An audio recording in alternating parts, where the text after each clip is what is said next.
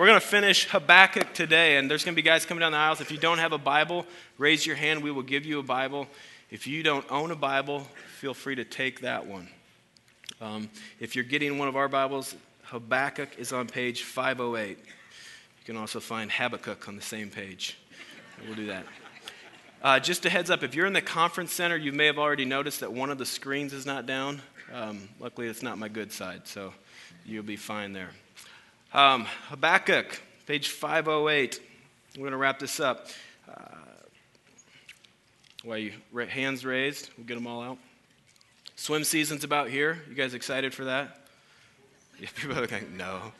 Our pool's like at 2-lap temperature. You get in, you swim 2 laps, you're good to go. You'll be used to it by then. But coming from Iowa, I still pinch myself to feel like I got a swimming pool in my backyard. I know it's not a big deal around here, but sometimes I just go out and sit by my pool. I still just to say my pool. I feel really important about that. But kids are swimming already. And before we moved down here, we'd always take our kids to the city pool. And they loved that. And I would come over on my lunch break and play with them. And I had all little kids. So they would want to play in the shallow end or the baby pool, which was like 6 inches of water. So I looked like a beach whale playing with my kids. It was not pretty, pouring buckets of water on me. So we... As the selfish dad that I am, I would always try to talk my kids into, let's go to the deep end, right? Let's go play down there. And I would win that argument. We would go to the deep end, and you've heard these stories before, but I would get in the deep end, and I would want, like my 3-year-old and 4-year-old, I would want them to jump into my arms, right? And you've heard illustrations like this. It's an amazing picture of a kid trusting their dad. But let's look at that illustration from the kid's point of view. I mean, take the dad out of the picture for a minute. They can't swim. They're standing at the edge of a pool that's the deep end. If this goes wrong, it's like a suicide jump, right?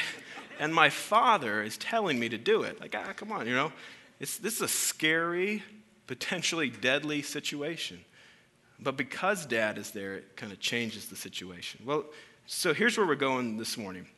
If we really believe our Heavenly Father is there, we really believe our Heavenly Father is in control, call it faith, it changes how we enter tough, scary, even deadly situations. So we're going to see that in Habakkuk. And here's the thing. We will all enter tough, scary, and even deadly situations. It's a promise. Jesus said, in this world you will have what? Trouble. Yep, you're going to have trouble. It's coming. But anybody know the next line? But take heart, I have overcome the world. It's like you're going in the deep end, right? It's happening, but I'm in the deep end. And I'm standing. And we've all been there, but there's situations, it's still the deep end, right? It's situations where I can't touch. I don't feel in control.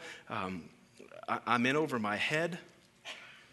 And not one of us in here is exempt from that phone call that puts us in the deep end. Not one of us in here is exempt from the phone call that just changes everything in an instant. Like you feel pushed in to the pool. Has anybody ever been pushed into a swimming pool? Like you're walking along and then all of a sudden, you're wet. You didn't see it coming. If you were in the deep end, you're swallowing water. We have a rule in our house, no pushing into the swimming pool. Although I push the kids in, and my wife pushes me in. So I guess it's just don't push Marcin. But I break that rule too. But it happens. Like life is in a routine. It's normal. You're going along minding your business. And then all of a sudden, you notice a lump. Or there's a car accident, or your spouse tells you they've met someone else, or you go to work and your boss tells you to pack up your office. And all of a sudden, it's deep end time. And we're trying to make sense of it, like, God, how could you let this happen? Where are you, God? Why is this happening? How could you allow it to happen? And the question we want to get to this morning is, in the midst of life where trouble will happen, where that kind of stuff happens, how are we supposed to view it? How are we supposed to make sense of it? How are we supposed to have peace in the midst of it? And how do we have joy despite it? Now, not happiness. Nobody's happy when those things happen. But how do we have like an unshakable joy despite the troubles that come our way? And if you've been in church world long enough, we can kind of jump to the answer too quickly of saying, well, have faith without really understanding what that means. And if you've been in a situation where someone's tried to console you with that, like, well, just have faith. You might have politely smiled and kind of thought, what does that mean? And how does that really help? Does it mean that my cancer is going to go away? Well, no, not necessarily. Does it mean that my spouse is going to repent and return? No. Does it mean that I'm going to get my job back? No. Well, then, what does faith do? Like, how does it help? And in chapter 3 of Habakkuk, we get to see this. We get to see Habakkuk's faith getting lived out or getting expressed. And it's extremely helpful for us because we get to see the real thing in a real situation and see how faith does make a real difference. It changes everything without really changing anything. It changes us without changing our situation. So let's do a quick recap, and we can kind of get a running start into chapter 3. And if you haven't been with us through the series, we'll kind of catch you up. Let me give you some context. Josiah, we'll back it up to where Josiah is king. Israel split. There's Israel in the northern kingdom. There's Judah in the southern kingdom. Israel really didn't have any good kings. Judah had some good kings. One of the good kings was Josiah. Now, Josiah became king, when he was 8 years old. Now, I've had an 8-year-old, and I got a 7-year-old, and I can't imagine a kingdom when they were in charge. It's like candy for dinners, no bath night. I don't know how Judah functioned during his early years, but we do know that Judah was a great king. He was kind of a reformer. He led revival. A contemporary of his was Jeremiah, and they led revival in Judah. Like, they brought people back to God. Last week, Tim said, think of Mayberry. Things are going well. The sheriff doesn't even carry a gun. That's what's going on in Judah. And there's some other big players around them. There's Assyria, there's Babylon, and they're kind of on the rise. Assyria's kind of on the downslide. And then there's Egypt. And Egypt, their pharaoh was Necho, and Necho wanted to march his army to Assyria. Now, we don't know why, but he did, and he wrote a letter to Josiah saying, hey, I want to bring my guys through. We're headed to Assyria. And Josiah said, nah, I don't want that. Go around. Which Necho is kind of like, I wasn't really asking permission. You're Judah, I'm Egypt. Like, this is a courtesy thing. So he's like, we're coming anyways, right? And Josiah's like, I'm not having it. So he goes Braveheart on it. He's like, we're going to go out and meet him in battle. And he's, as a good king, I think it's awesome, doesn't sit on top of the hill watching the army. He dresses like a soldier, and he gets in the action. Well, in that fight, they killed Josiah. So his son, Jehoahaz, becomes king. He's not a very good king, but he doesn't last long. So Necho and the Egyptians continue on to Assyria. They do whatever they're going to do in Assyria. And then on the way back, he stops. Necho takes Jehoahaz prisoner, makes his brother king, which I don't remember his name, but Necho gave him a different name, like Jehoiakim, and he made him king. And he's worse than his brother. So now you have a bad king. The nation's kind of crumbling. They watch their good king die, and everything's unraveling, and it's just like Judah gone wild. And it's wickedness, and people have turned away from God. And this is where Habakkuk is. He remembers the good old days. And he cries out to God, and this is where the book picks up. And I'll give you the whole book in a nutshell, but you got to promise to pay attention to the whole thing, okay? What happens is Habakkuk cries out to God, and he says, God, you see what's going on? You got to do something. And God says, I'm going to do something. I'm going to send the Chaldeans, or the Babylonians. Which Habakkuk says, oh, no, you wouldn't do that. And God says, oh, yes, I am. And then they're singing. And that's the whole book. And we're going to get to the singing part today. So the last chapter is a song. And the issue in this book is, how can a just and holy God do business with the Babylonians against Judea? Yeah, because they're wicked people. I know Judah's bad, right? But these people are worse. Now, how can you do business with them against us? I mean, if you're in the business of using wicked people, why don't you use us to beat them? Right? You could see their frustration. But he's using them to beat us. Just think about this. If God gave victory to the Babylonians over Judah, doesn't that kind of mean he likes them better than he likes us? Right? Because they're winning and we're losing. And you may come to that conclusion if all you see is this isolated incident. But what was the main verse in chapter 2? It's like the most famous verse to come out of Habakkuk 2:4. It says what? The righteous shall what? Live by faith. It's like you can't only see that isolated period of time. Don't only look at it. Faith makes us look at a much bigger picture, right? It's like you got to factor in the bigger picture here. And that's the shift we see in Habakkuk. in chapter 3. And we'll kind of press into this and move on, but let me ask you, do you live by faith? Not do you believe in God, but do you live by faith? Does your faith in God shape your life? Does it shape how you spend time? Does it shape how you spend money? Does it shape what you think is right or wrong? Does it shape how you react when things don't go well? I mean, let's say your life just goes all Job, and you lose your family, and you lose your home, and you lose your job, and you lose your health. What does faith do with that? This book is really similar to the book of Job. And just real quick snapshot of Job. Job was a man behind the scenes. We read it in the book. He knows nothing about it. But Satan comes to the throne room of God and basically accuses Job. He says, look, the only reason Job is so faithful is because you're so good to him. If he had any problems, if there was any suffering in his life, he would turn from you like that. So God allows him to kind of press on Job, and Job loses his kids. He loses his home, he loses his crops, he loses his health, and he's got questions, right? He's got questions now. And even his friends are coming at him, and it's like, what did you do? I mean, God must be upset at you. What did you do? She's like, I didn't do anything. I don't know. I don't know why this is happening. Even his wife is like, you need to curse God and die. I mean, just throw in the towel. And he cries out to God, like, why is this happening? And it's amazing because in the end of the book, God answers Job. And he doesn't, you would think God would say, well, let me tell you. I mean, Satan came at me sideways. He was saying this about you. Let me explain the situation. But he doesn't. He just says, who is this that questions me that doesn't know anything? Well, let me question you. Were you there when the foundation of the earth were laid? Right? Did you tell lightning to strike? Did you separate the stars? I mean, he just kind of lays out God credentials for a whole chapter. And Job is just like, I tap. I mean, my bad. I'll shut up. Forget it. Like, forget I even brought it up.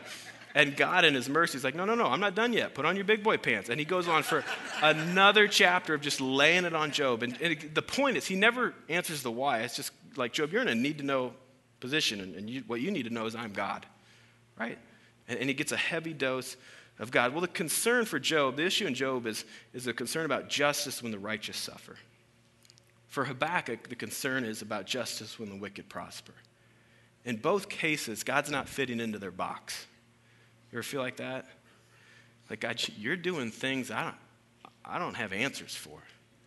You're doing things that I can't sit down and easily explain. Like, if you could run the universe at a third grade level, that would help, right? But you are beyond me. And there's frustration in that. Well, in both cases, Job and Habakkuk, they find a way of having peace in the midst of their situations. And listen to this. It's not by completely understanding the why, but by getting a good look at the who. I mean, for 2 chapters, Job just gets showered with God credentials. And last week, Tim pointed out to us, what does Habakkuk do when he's frustrated and confused? He steps back and he says, what do I know about God, right? He's eternal, he's faithful, he's holy. In both cases, they find peace not in the why, but of the who. And they realize, though, even though I'm frustrated with this, right? Even though I'm frustrated with, why did I lose my family? Why did I lose my health? Why did I lose my home? I don't get this. Or why are the Babylonians coming? Why would God do that? I'm confused and frustrated about this. They realize God is this. And even though I don't get this, it fits into here, and God's over it. And he's in it, so I'm just going to go with it, right? Like you have a choice anyways. It's happening, right? But your perspective of it will either make you bitter or give you a song to sing about. And we see a complete attitude change in Habakkuk from the beginning of the book to the end of the book. We see it starts out with basically Habakkuk telling God, hey, you need to do something, right? To where God says, I'm going to do something. And then Habakkuk's like, no, don't do it that way. Like God works for Habakkuk. And then at the end, we get this joyful surrender from Habakkuk because of faith. It's like, look, you're God, I'm not. And God's going to do what God's going to do, and it's going to be godly. And I'm going to let this unfold. So we get to chapter 3, and the first 2 chapters are kind of this exchange between God and Habakkuk, and then chapter 3 is a song that Habakkuk's singing. It's kind of his response, and it shows his perspective, which really can shape us. So verse 1, Habakkuk chapter 3. It says, a prayer of Habakkuk the prophet according to the Shigionoth, which is like a type of song or a stringed instrument. This whole chapter is a song. We won't sing it, but the whole chapter is a song. And it's interesting. We'll read some of the song. So it says, O Lord, I have heard the report of you, and your work, O Lord, do I fear. It's like, I know your stories. I know what you've done. I've heard how you worked in history, and it's amazing. You have got my attention. In the midst of the years, revive it. And this is a prayer we all pray, right? Like, I've heard about parting of the seas. I've heard about the plagues. I've heard about the miraculous things you've done. If you could do that for me in my situation, that would be great. Like those amazing things we read about, I'd like to see it. I'd like to see it. So it's revive those. In the midst of the years, make it known. In wrath, remember mercy. I know you're coming, and I know we deserve it, but go easy on us. And he says, God came from Teman, and on the Holy One from Mount Paran. This is like southern Palestine or a little further south where God formed his people. And then it says Selah, which basically, remember this is song, so there's like breaks in song. But literally it's saying stop and think. And then we'll go on, we'll press on. It says, his splendor covered the heavens, and the earth was full of his praise. His brightness was like the light rays flashed from his hand, and there he veiled his power. Before him went pestilence, and plague followed at his heels. What is that? What story does that remind us of? Plagues. You'll get points. I'll give you points. Yep, the Exodus. Okay. He stood and measured the earth, and he looked and shook the nations. Then the eternal mountains were scattered. The everlasting hills sank low. His were the everlasting ways. I saw the tents of Cushan in affliction. The curtains of the land of Midian did tremble. Was your wrath against the rivers, O Lord? Was your anger against the rivers, or your indignation against the sea? When you rode on horses or on your chariot of salvation, you stripped the sheath from your bow, calling for many arrows. Selah. Like, stop and think here. Like, our God can punch, right? He's got an arrow and a bow, and he can use it, and he's ready to use it. Now, this is a corporate song. At the end, it addresses the choir master. And you just picture being led away captive by the Babylonians, singing this song. A little bit of early trash talking. Well, one interesting thing about this song is the general flow of the whole song is very similar to Marduk's praise song. And Marduk was Babylonians' main god. And Habakkuk's song is all about the power of the real God. So this, I think this is hilarious. But it's like Habakkuk wrote a song about the power of our God to the tune of their national anthem. Right? Let's sing this while you take us captive. Because you're winning here, but let me tell you about this God who has done these things. I mean, it's just a huge perspective shift. We'll read on. It says, you split the earth with rivers, the mountains saw you and withered. The raging waters swept on. The deep gave forth its voice. It lifted its hands on high. The sun and moon stood still in their place. What story does that remind us of? Joshua, yep. He's like, I need more time to get these people. God's like, all right, son, stand still. He had more time.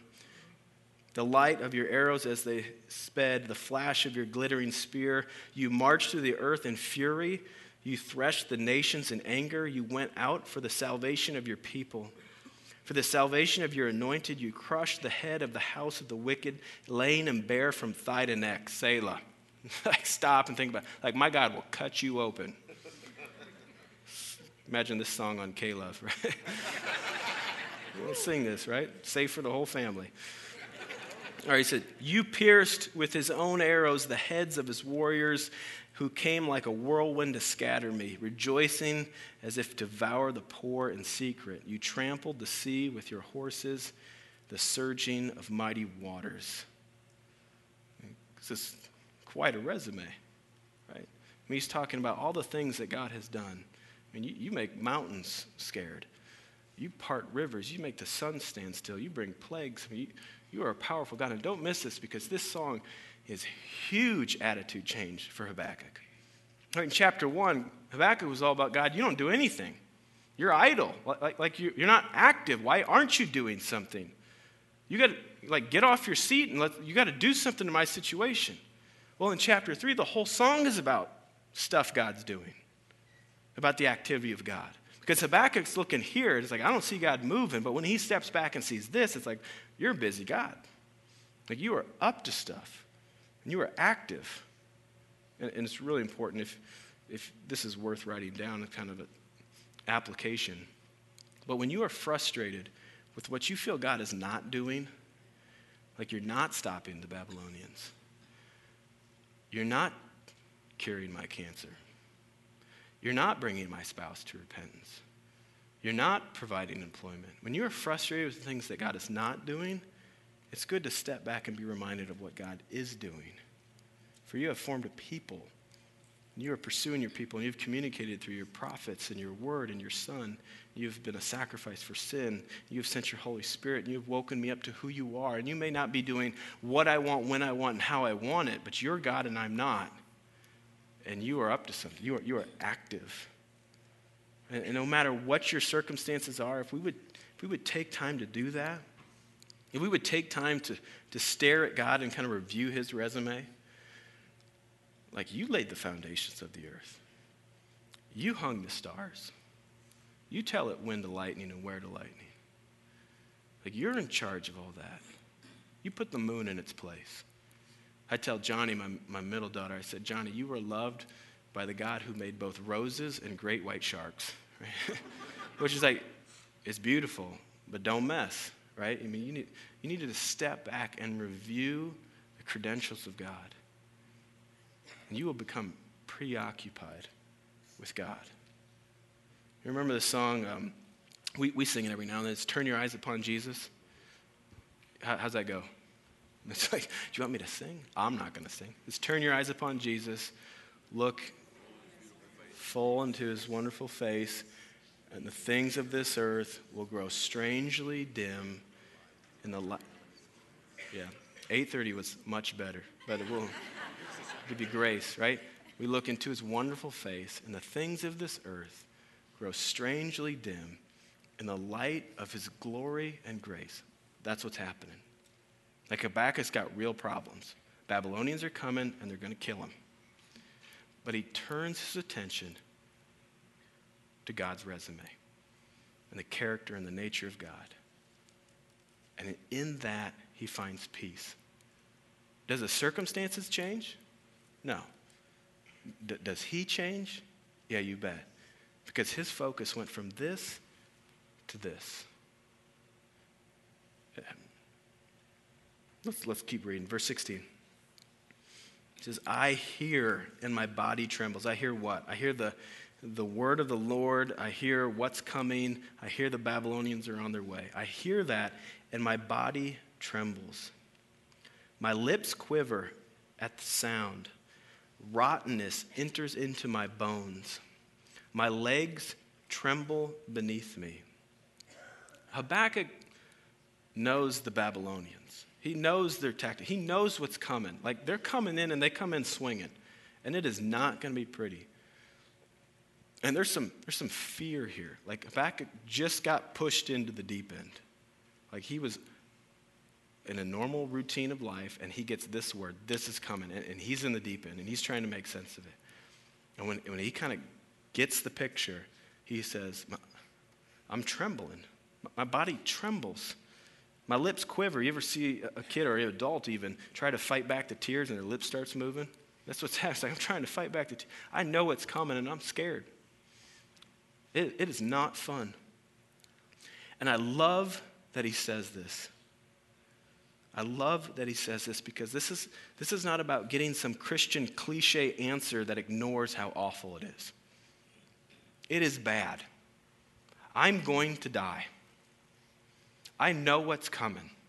The Babylonians are coming to get me, and it is awful. I'm shaken. But my God is bigger. Cancer is awful.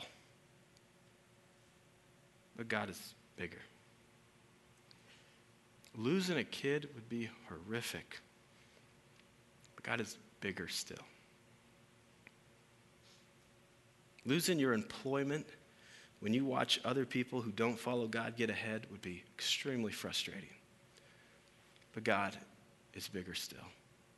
And when you look at the injustice in our world, you think of things that just make you angry, like child sex trafficking. You think, where are you, God, and how can you let this happen? God is bigger, and that's not the end of the story. And here's what I love about this. This is not about making light of your circumstances. This is about making much of God.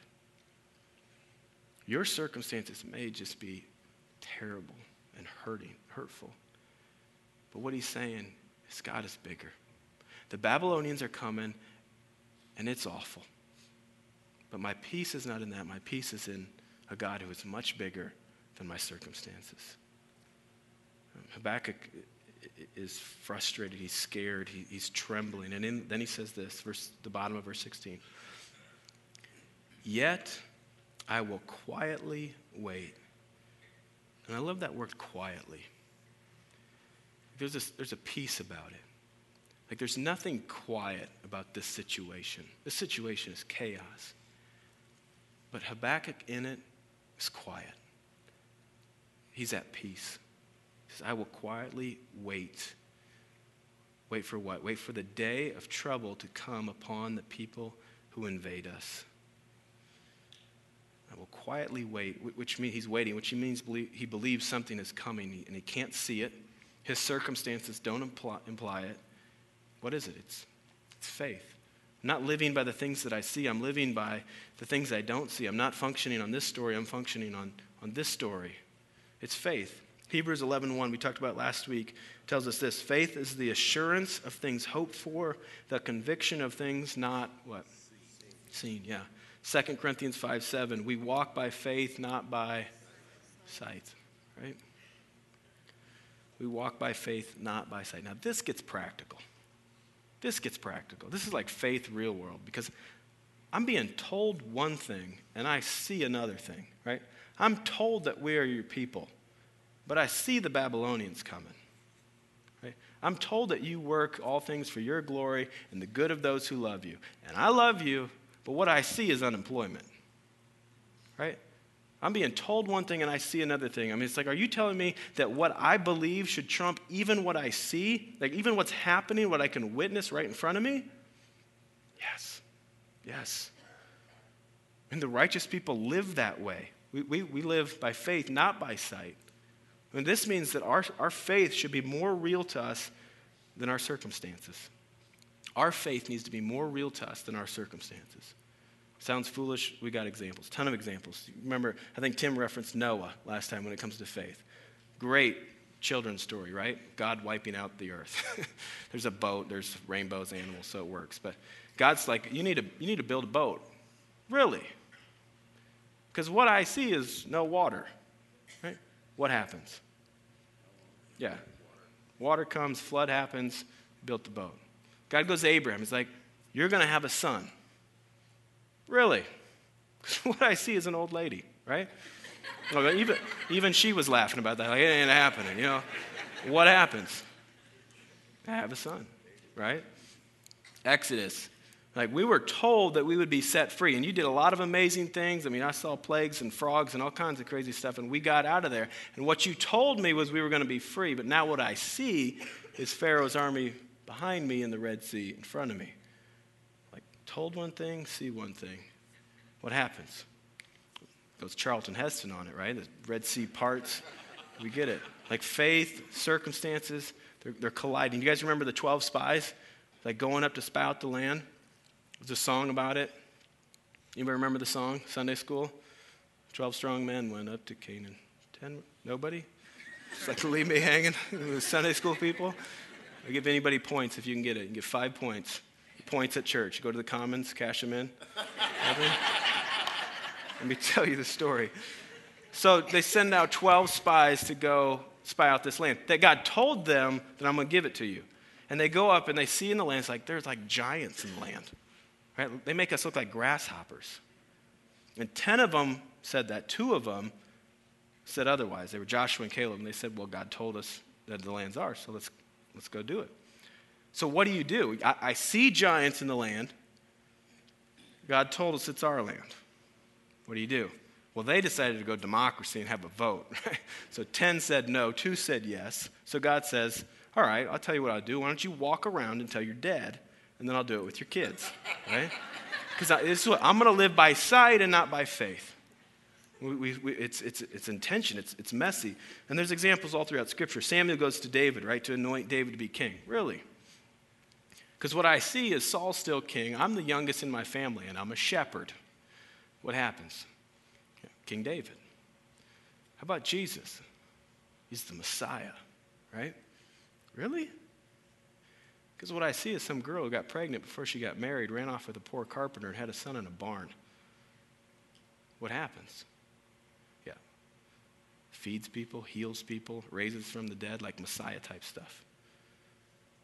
Like our faith needs to be more real than our circumstances. So what God says trumps what you see. Because there's going to be times when what you see doesn't line up with what God says. And it's like, I don't feel like you love me. I don't feel like you're with me. I don't feel like you're in control. But what God says trumps even what we see. I mean, righteous people live that way. Listen, our circumstances are now. It's like what's in front of us at the moment. It's what we see. I see the Babylonians coming. I see a scary doctor report. I see strife in my marriage. I see rebellious kids. I see unemployment. Like, these are my circumstances. It's what's in front of me. But faith is a much bigger picture. We can't see the big picture with our eyes, right? We see this with our eyes. This is like what I'm dealing with. We don't see the grand story with our eyes. That's why he's saying, don't live by sight. Don't shape your life. Don't make choices based on only what your limited perspective can see. You need to let the big picture shape your life. You need to make choices and reactions based on this story, not just the circumstance that I see. Are you tracking with me? Give me a nod or something. All right, we're going to keep moving. You can do that. So if you're a note taker, here's the point. Faith puts problems into context. Our faith puts problems in context. You need to see your situation in the grand story of God. You have this problem, see it in this story. Habakkuk's got this problem. The Babylonians are coming, and they're going to take us captive. They're going to kill us. And he puts it in the context of a God who has formed his people, who has sent plagues to deliver his people, who has shook mountains and parted rivers for his people, who has stopped the sun for his people. He put it in the context of a God who knows how to care for his people. Sometimes we don't see the big picture. Like, we tend to isolate things and see things out of context, and when we do, it ends up being a little bit bigger deal than maybe it should be. We see this with kids or teenagers. You punish them. It's the end of the world. They're devastated. Or maybe you've had a teenager in your house that's gone through a breakup, and it's painful to them. I mean, the pain is real. It's what they know, and they're hurting, and usually the reaction is big, partly because the perspective is small. It's like, I only know 16 years of living, and this broke my 16-year-old heart. This has devastated my 16-year-old world. But as a parent or somebody who's lived longer, you come alongside and you think, look, I know it hurts. But believe me, life goes on, right? This will pass. Chances are you may not even remember this. It'll get better. We offer a bigger perspective to it. And as adults, we think we have a big enough perspective. But there's a time when Jesus was teaching, and he challenged even our perspective. One time he was teaching, and he said, don't fear those who can kill the body, and after that, do no more. It's like he said, relax, what's the worst they can do? Kill you? Yes, that would fall in the bad category. I mean, that would be stressful.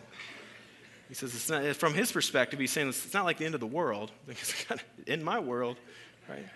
But he goes on to say, he says, I will tell you who to fear. Fear the one who can kill you and then cast you into hell. Now, he just opened up a completely bigger picture. He's saying there is so much more to life than just this life. Like Habakkuk, don't be afraid of the Babylonians. I mean, I know it's scary, but don't fear them. What's the worst they can do? Kill you? Maybe capture you, pull your toenails off, and do that. But then what? Kill you, right? That's just this and this. Right? Like put that in context. And I don't want to sound insensitive because I am blown away by the compassion of our Savior to relate to things that we deal with and to weep with those who weep. But sometimes I wonder if God looks at our trials the same way we might look at a teenager's breakup. Like, I know it hurts. I know you're devastated. But believe me, this will pass. And there's so much more ahead of you. I know that bad news from the doctor that said it was terminal, I know it hurts. And I know you're devastated. But it'll pass. And there is so much more ahead of you. Like, faith gives us the bigger picture, not the picture we see. Faith makes us function in a bigger story. Faith says there is a God who loves us and has created us, and we've rebelled against him, but he is pursuing us all the way to the cross to redeem us. And in this story, there's a heaven and a hell at the end. And because of my rebellion, I deserve hell, and you deserve hell. And the only way we'll have eternity with God is because of the grace of God and the sacrifice of Christ. And when we put our problems into that story, into that context, here's what we realize. No matter how bad we suffer in this life, it's always less than what we deserve in the big picture. Amen?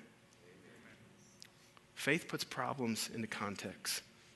Look, this book, this Bible, is not just a bunch of sayings and stories so you can have your best life now. Like, does it talk about life now? You bet. Marriage, money, wisdom, read it. But more than that, this book puts all of life into context. We are fallen people living in a fallen world, and fallen world type stuff is going to happen. We're also in the midst of a God who's redeeming his people. And until we get that, hear me now, until we get that, you will live your life out of context. And the problems you face in this world will own you. And we can tend to be nearsighted people if we're honest. We see what we want right in front of us, and we tend not to live beyond that perspective. We want things now. We want success now. We want happiness now. We want to be delivered now. I want help now. And when it doesn't come now, we begin to even question God. Like, are you still there? Are you in control? Do you care for me?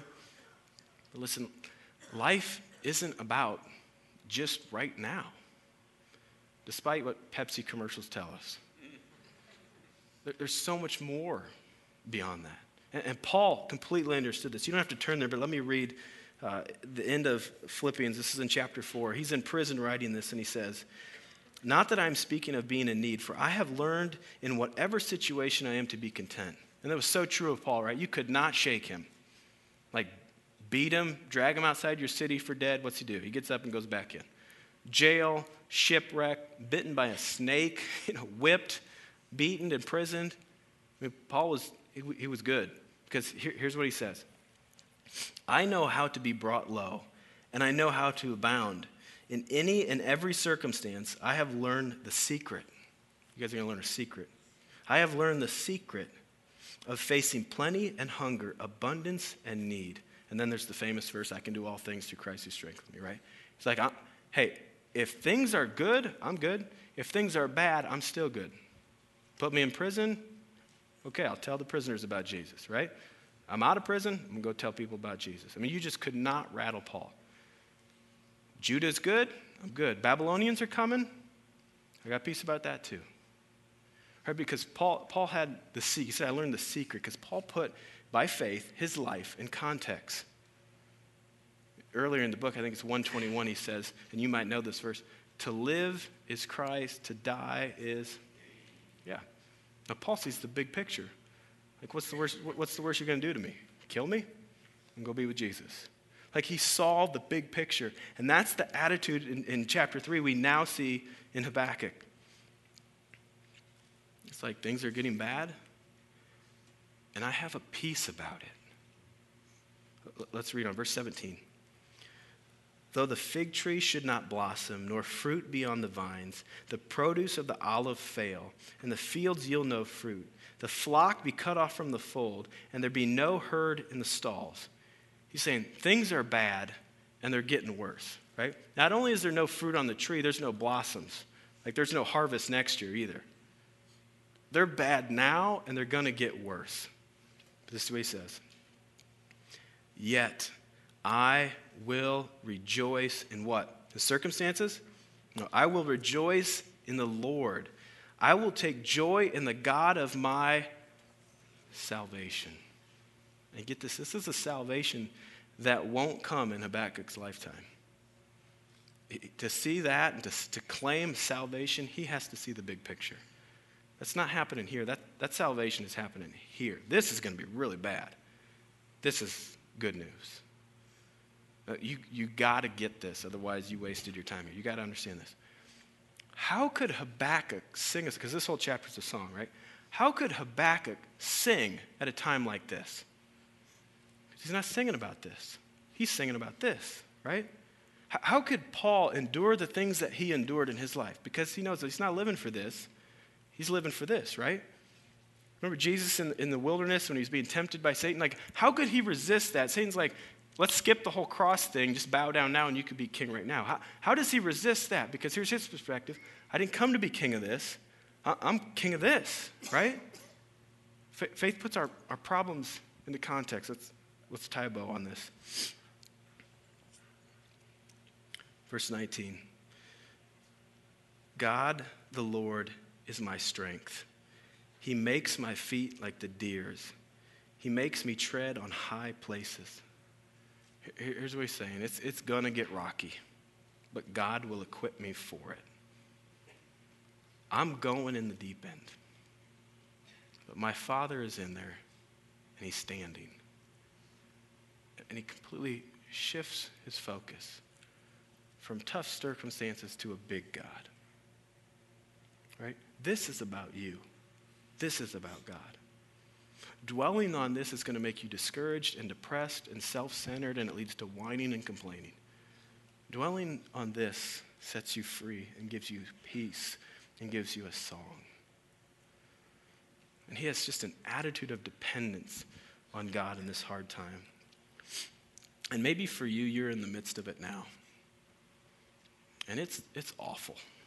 Whatever it is for you, maybe it's medical, maybe it's physical, maybe it's employment, maybe it's relational. It's awful. And I don't want to make light of your circumstances, but I do want to make much of God. Because as bad as this is, be encouraged, because this fits into this. And this is where God has formed a people and sent plagues to rescue them, and parted rivers and moved mountains and made the sun stand still for the forming of his people and ultimately the coming of his Son to be a sacrifice for sin. And it is in this that he will return and wipe every tear from our eye, and we will be with him forever. So no matter how bad this is, you have a song because of this. Amen? All right, let's pray.